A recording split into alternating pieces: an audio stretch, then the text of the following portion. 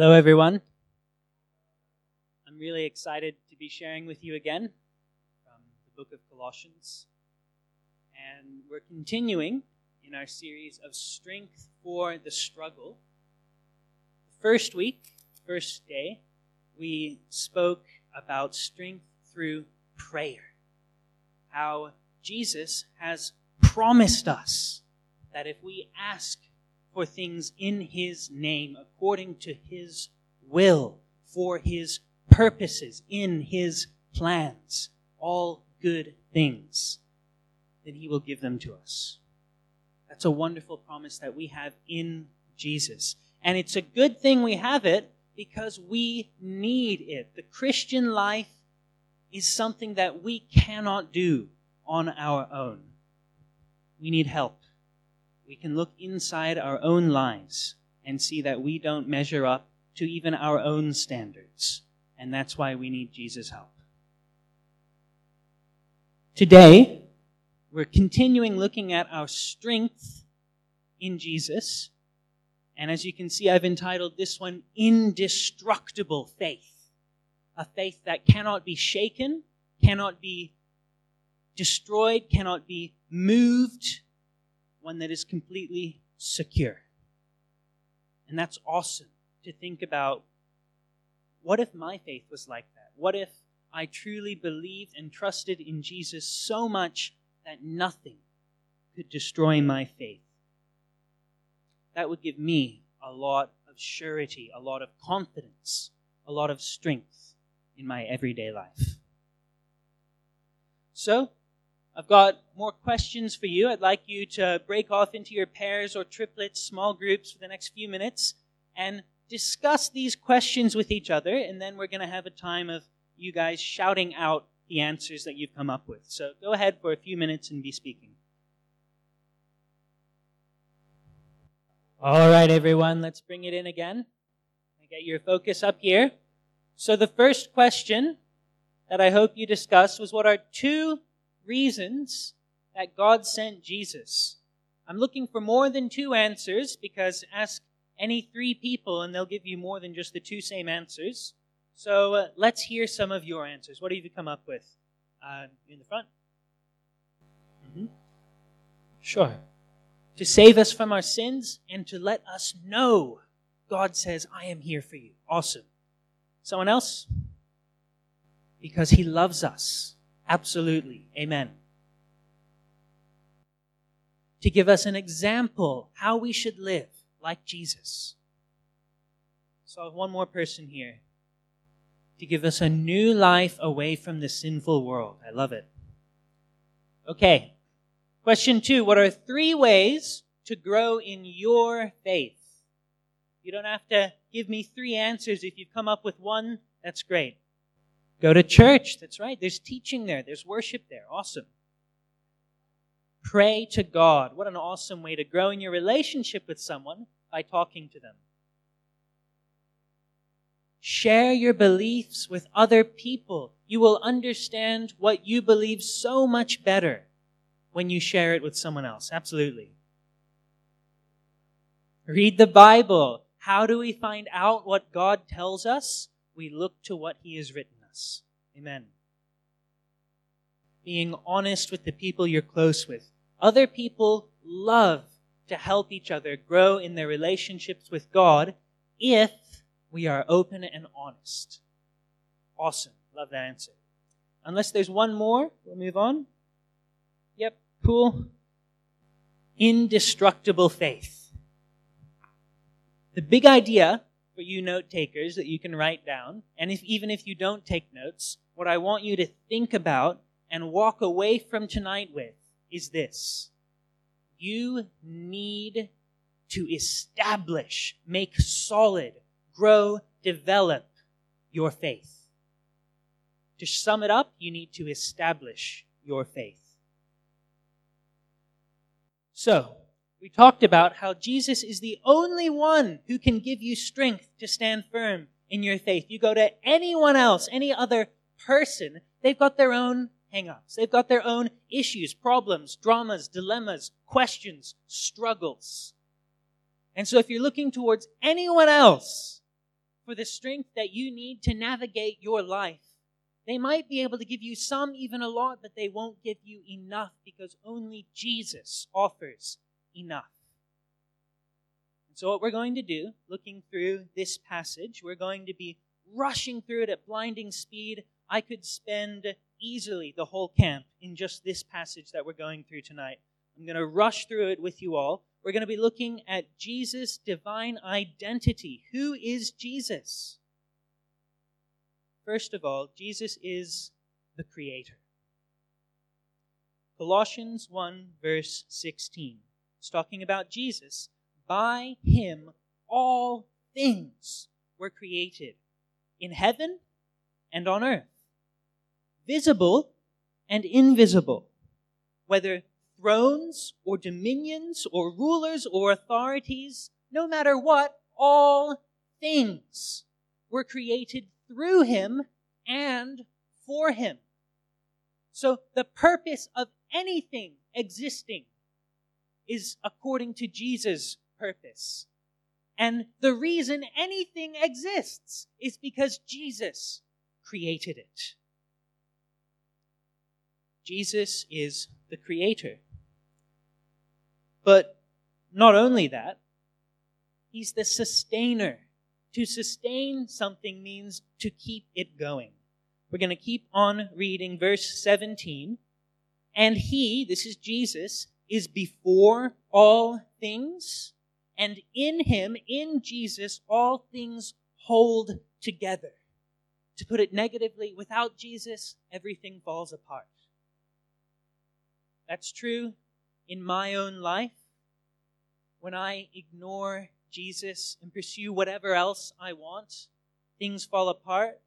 But it's not just your inner life, it's the entire universe. Every single atom making up every single cell in your body, every planet rotating around every star in the galaxy, the whole universe is holding together because Jesus is keeping it that way. There is nothing out of Jesus' control, and he makes it keep on going for so many reasons. He loves us. He wants to show his power. He wants to display his glory, and for our enjoyment.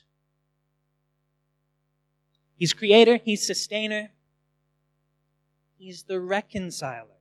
We're going to spend a little bit of time in this because you've probably heard of the word reconcile or reconciliation, but maybe you don't fully understand it. So we're going to look at Colossians 1:20. You can open your Bibles and read with me. It says, we'll start in verse 19. It says, "For in him all the fullness of God was pleased to dwell." Jesus was completely God.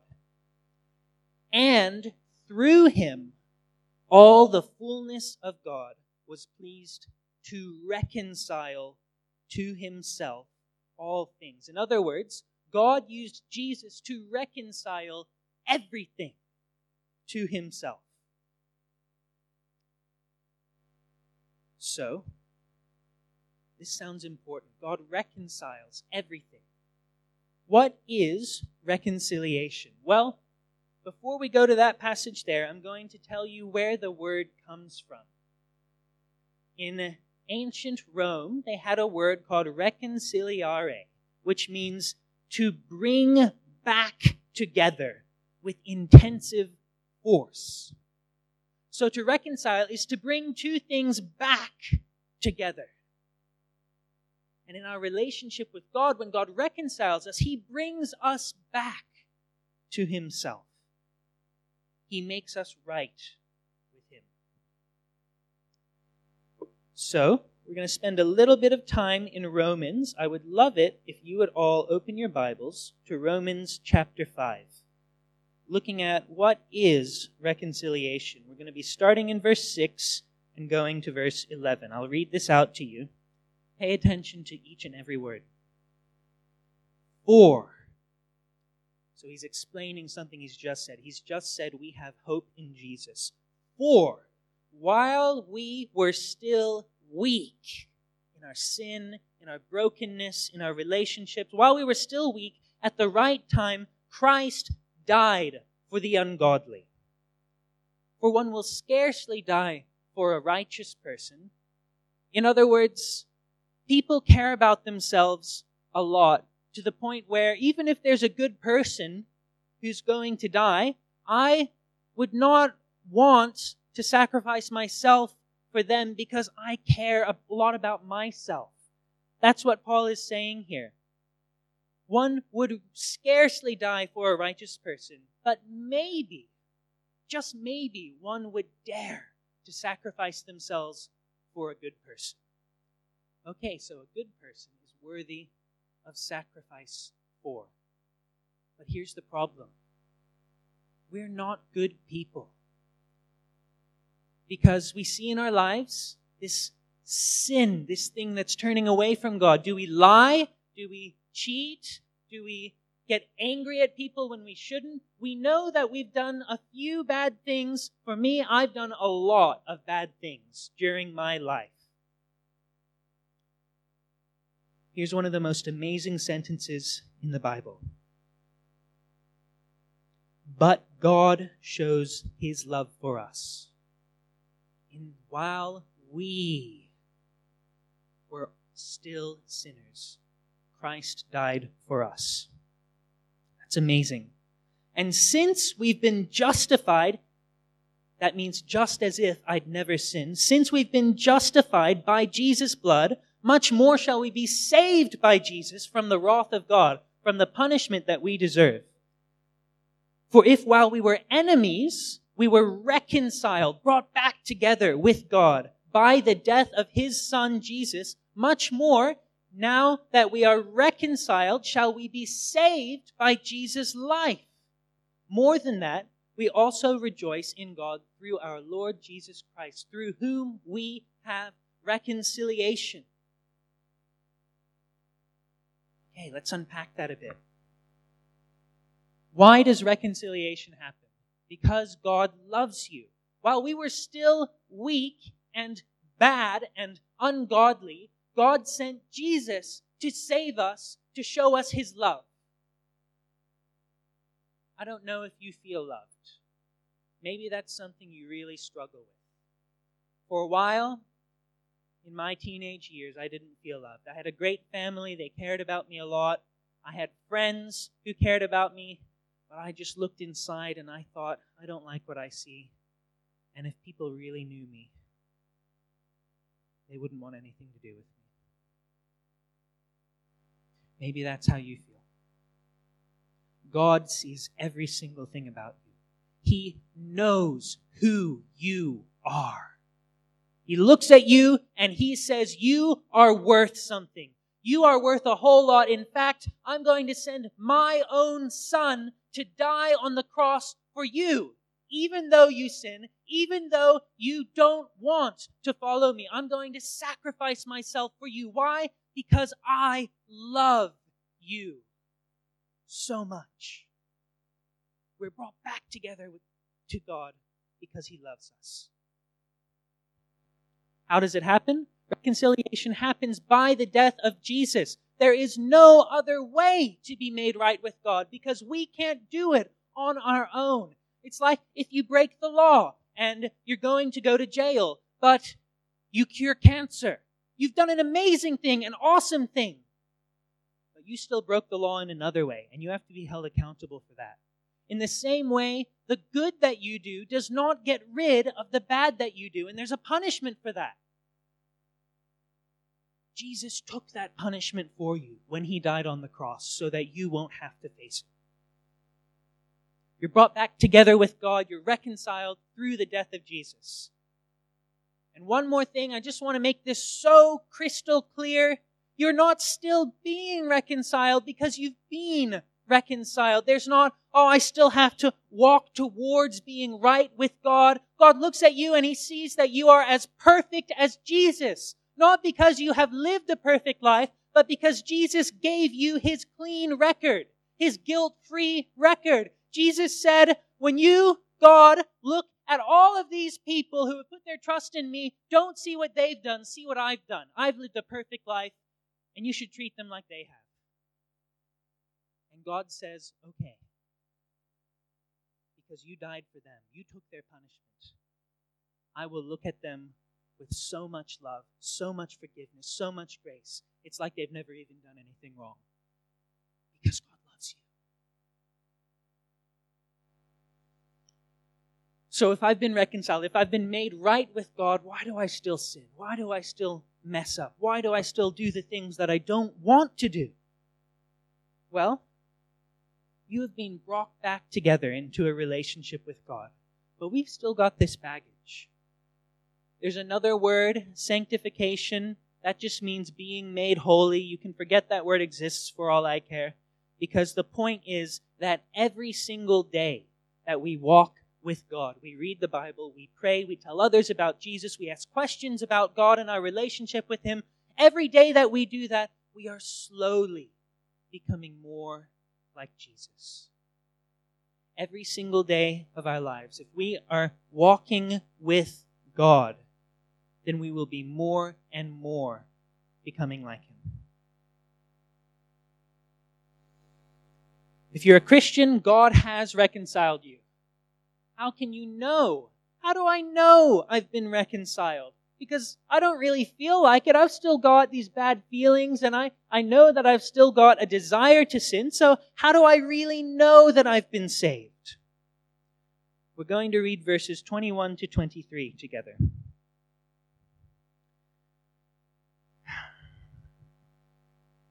Colossians chapter 1, verses 21 to 23.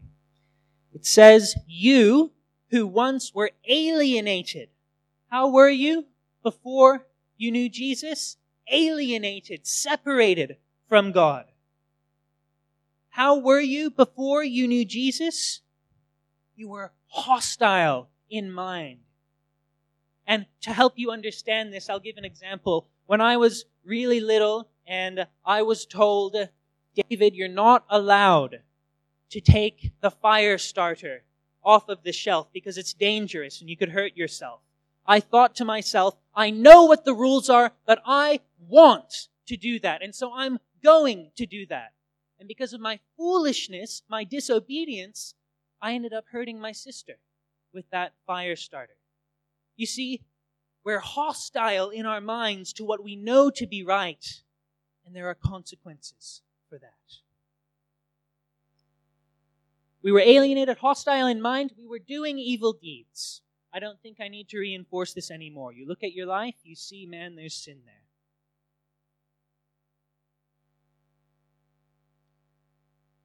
But we've been reconciled if you have put your trust in Jesus. So how do I know that I've been reconciled? Well, you'll know if you continue in the faith. If you keep on pursuing God, even after you mess up, you sin, you pick yourself up again and say, "God, I'm sorry. I'm going to live for you." And you make an effort to live the right way. And you're going to fall down again and again and again because we're not there yet. We're not to heaven yet. We still got this sin. But the more you're following God, the more you're putting your trust in Him and trying to get to know Him more, then the more you'll be able to live that life. You will know that you've been reconciled if you continue stable and steadfast. That doesn't mean that you don't have doubts. It really doesn't. I have doubts all the time. Does God really love me? Am I really doing the right thing by putting my trust in Him? Is this really the best choice for me? But I keep on coming back to God. I read His Word and I see His promises and I know how good He is. Even if I don't feel it in my heart, if I know it's true, then I can say, "God, my emotions aren't here right now. I'm having trouble feeling like a Christian. And I'm having trouble feeling like I ought to do the right thing and wanting to do the right thing. But I know that it's the right thing to follow you. And so even though my feelings aren't there yet, I'm going to keep on chasing after you and praying and praying and praying because I know that you'll answer my prayers if I ask you for what you want to do. And I am asking you, God, to get my mind and my heart in line following you. God will answer that prayer. You'll know you are reconciled if you continue not shifting from the hope of the gospel. If you've heard the gospel, even if you sin, if you still trust in what Jesus did, if you know that your sins are covered, even though you feel bad, pick yourself up again. God will see that. And more importantly, you can know that you've been saved. So, what does that mean? I mean, if the purpose of God reconciling us is so that one day we'll live in a way that is pleasing to God, but we don't live in that way now, I thought, I'm saved. Awesome. Yes. Did it. Or God did it. And it's done, right? But we're not there yet. Salvation is not the destination. It's not the end of your journey. It's the beginning of your new life. If anyone is in Christ, they are a new creation. The old is gone. Behold, the new is here. And if you're a Christian, then that means that you've just started to walk with God, and you've got your whole life ahead of you to do that. And God will give you the strength to do that. And that's awesome, because you're going to need that strength. We talked yesterday about that struggle for holiness, right? The struggle. I'll go ahead and read these passages. Colossians 1, 3-5. Paul says, "We always thank God, the Father of our Lord Jesus Christ, when we pray for you, since we heard of your faith." Okay, Christians need to have faith. "And the love that you have." Christians need to be loving because of the hope laid up for you in heaven. We need to be hopeful, looking towards the future. And then in verses 9 and 10, he says, "We've not ceased to pray for you, asking that you may be filled with the knowledge of God's will and wisdom and understanding, so that you may walk in a way pleasing to God." We've got this struggle inside to live in a holy way. But not only that, we've also got an outer struggle to make Jesus known. Read the next 5 verses of our passage with me, verses 24-29. Paul says, "Now I rejoice in my sufferings for your sake, and in my faith I am filling up what is lacking in Christ's affliction for the sake of his body," that is the church. That's not saying Christ didn't do enough. He did do enough, but now Jesus is in heaven, and it's Paul's place to suffer on earth so that God's work may be done. And it's not just Paul's, it's our place to do the hard stuff, to get God's word out. He says, "The gospel of which I became a minister according to what God gave me. The mystery hidden for ages and generations, but now revealed to Christians." He's talking about the message of how to be saved. "To them," to us, "God chose to make known how great among the Gentiles," that's us, "are the riches of the glory of this mystery, which is Jesus in you." Jesus is our hope for glory. Now listen carefully. "Him we proclaim." Proclaim means shout out to the world. "Him we proclaim, warning everyone and teaching everyone with all wisdom, that we may present everyone mature in Christ. For this I toil, struggling with all his energy that he powerfully works within me." Now, I don't have too much time to spend on this, so I'm just going to say 1 or 2 things about this passage. Him we proclaim, Jesus. If you're a Christian, then it is your job to tell other people about Jesus. Becoming a Christian is not the end. You can't say, "Okay, I did it." No. Becoming a Christian means that you realize how big a job there is to do. Because other people do not have a relationship with God. And if you are sitting in this audience right now thinking, "Hey, that's me. I'm hearing this stuff about the gospel, about putting your trust in Jesus, about following him with everything. I haven't done that. I'm not there." Then this passage is still really, really important to you, because I am telling you right now, you need to be made right with God. You need to put your trust in him. And to the Christians in the audience, you have a job to do. Him we proclaim, warning everyone. Heaven and hell, that's real. And teaching everyone there is a way to be saved. With all wisdom. His name is Jesus. Let me tell you about him. My best friend, my Savior, my Lord. Why do we do this? Why do we share the gospel? So that we may present, verse 28, so that we may present everyone mature in Christ. So that our friends, our family, our classmates, our workmates, the people that we know, the people that we love, so that they can share in how great and wonderful Jesus is and spend forever with him and worship him. That is the ultimate goal of every single person who puts their trust in Jesus, to make his name known. Are you going to do it? Do you love Jesus enough to share him with the people that you care about? If you love Jesus, you will keep his commandments.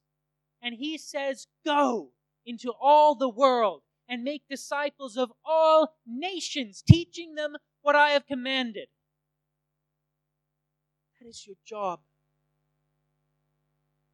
And it's a big job, and you need to trust in Jesus to give you the strength. Finally, we have a struggle to build up other Christians as well. Real quick, the first 4 verses of chapter 2. For I want you to know how great a struggle I have for you and for those at Laodicea. The word struggle here in Greek is agonisma. It is where we get the word agony from. Paul is in agony to build the church up. He says, I have a struggle for you and for all of those at Laodicea and for all who have not seen me face to face. In other words, Paul was struggling for you and you and you and you and me, every single person who trusts in Jesus. Paul was struggling for them. Why? Verse 2, so that their hearts may be encouraged, being knit together in love. Knit together in love and encouraged. Why? To reach all the riches of full assurance of understanding and the knowledge of God's mystery. Why do we work so hard to build others up? So that they can know I'm reconciled to God. He made me right with him. He's brought me back to him. Hallelujah!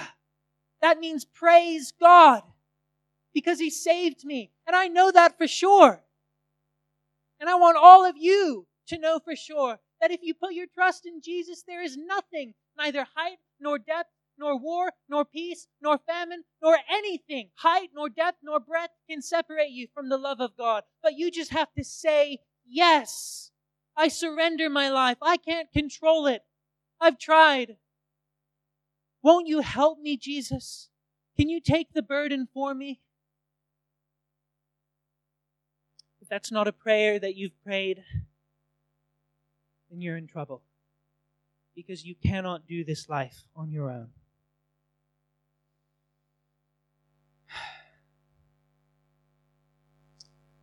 And if you have prayed that prayer, and you do love Jesus, be careful.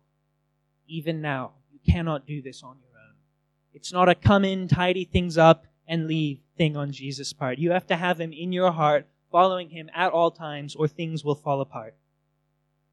I'm going to read verses 6 and 7, and then we'll wrap up. Therefore, pay attention. All of this has been leading up to this. Therefore, as you received Christ Jesus the Lord, you put your trust in him, you gave him control of your life, you said, I'm going to follow you, Jesus. If you did this, then walk in him. How can you say these glorious, wonderful words, I surrender, take my life, Jesus, and then keep on living like someone who is dead in their sin? Like James, the person from our story yesterday, did. He's reading the Bible, he's praying, but we can see that he has not put his trust in Jesus because he's living life on his own terms and he sees it's falling apart. and He hates that. Don't let that be you. Put your trust in Jesus. Whether you're Christian or not, you need to walk in Jesus' ways. Walk in Him, rooted and built up in Him, and established in the faith, just as you were taught, abounding in thanksgiving. Now, there are three things there: rooted and built up and established. I'm just focusing on established. I don't have enough time to go through it all. How do I establish my faith? How do I build it up? How do I make it strong and mighty and indestructible so that I never have to worry? Even if I have questions or doubts, I can always say, even though I don't have the answer, Jesus does, and I'm going to go with Him. How can I know that my faith is true?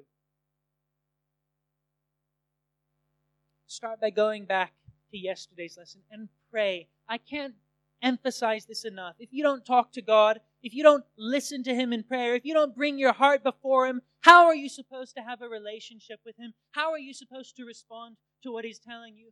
Pray, please, for the love of your Savior, Jesus.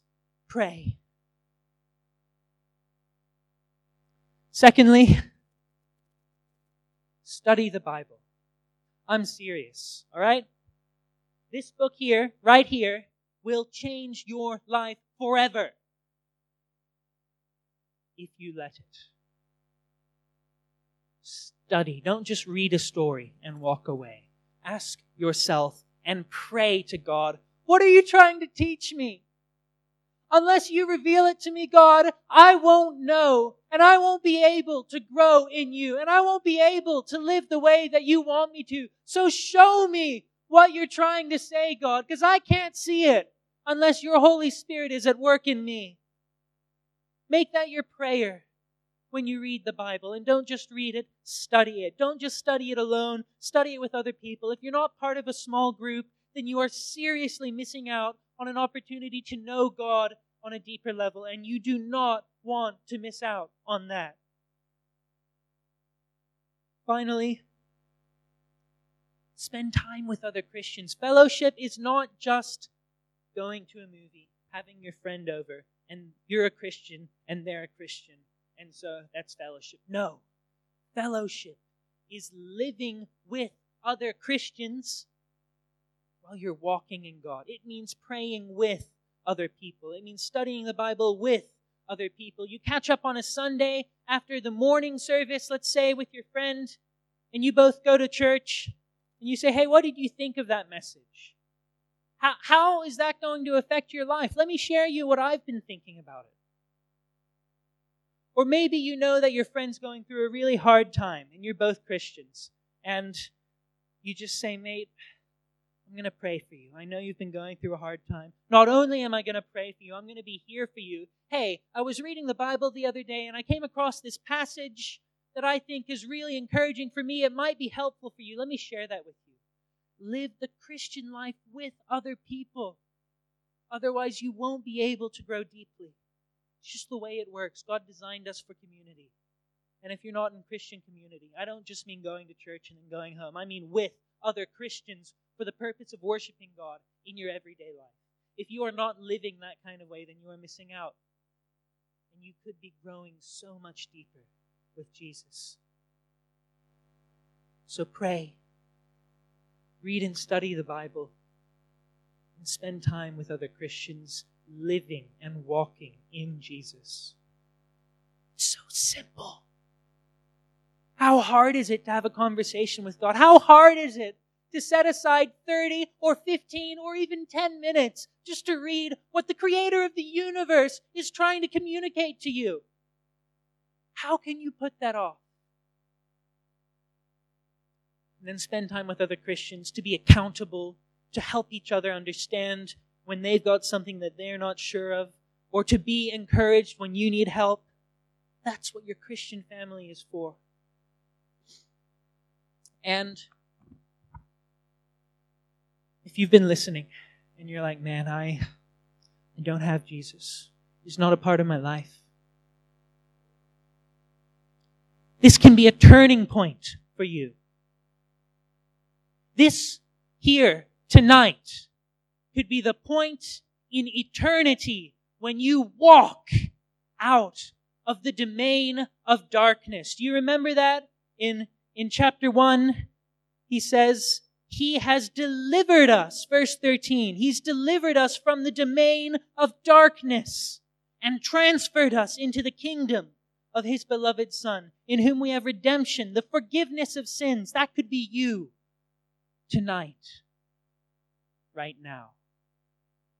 Are you going to make a decision for Christ and give your life to Him? And if you have been walking with God, but you can see my relationship with Him is not where it needs to be. I am so far from Him. I haven't been doing this stuff. I need help. Tonight can be a turning point. And I really mean that.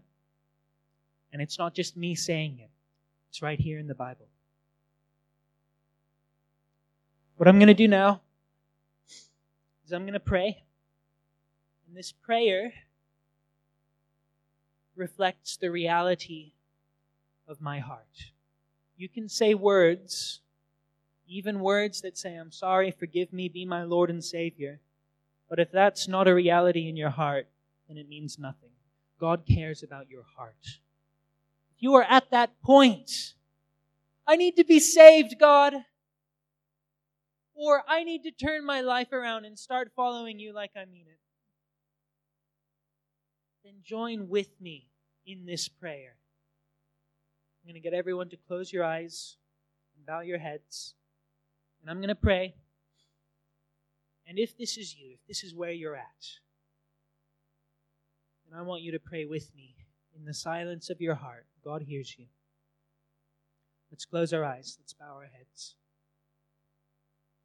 Jesus, I know that you are the Lord, the Creator, the Sustainer, the Reconciler. And I know that I cannot do this on my own. This life is so hard. And I don't meet up to your perfect standard. And I also know that you sent Jesus because you love me, so that I don't have to suffer the punishment that I deserve, which is hell.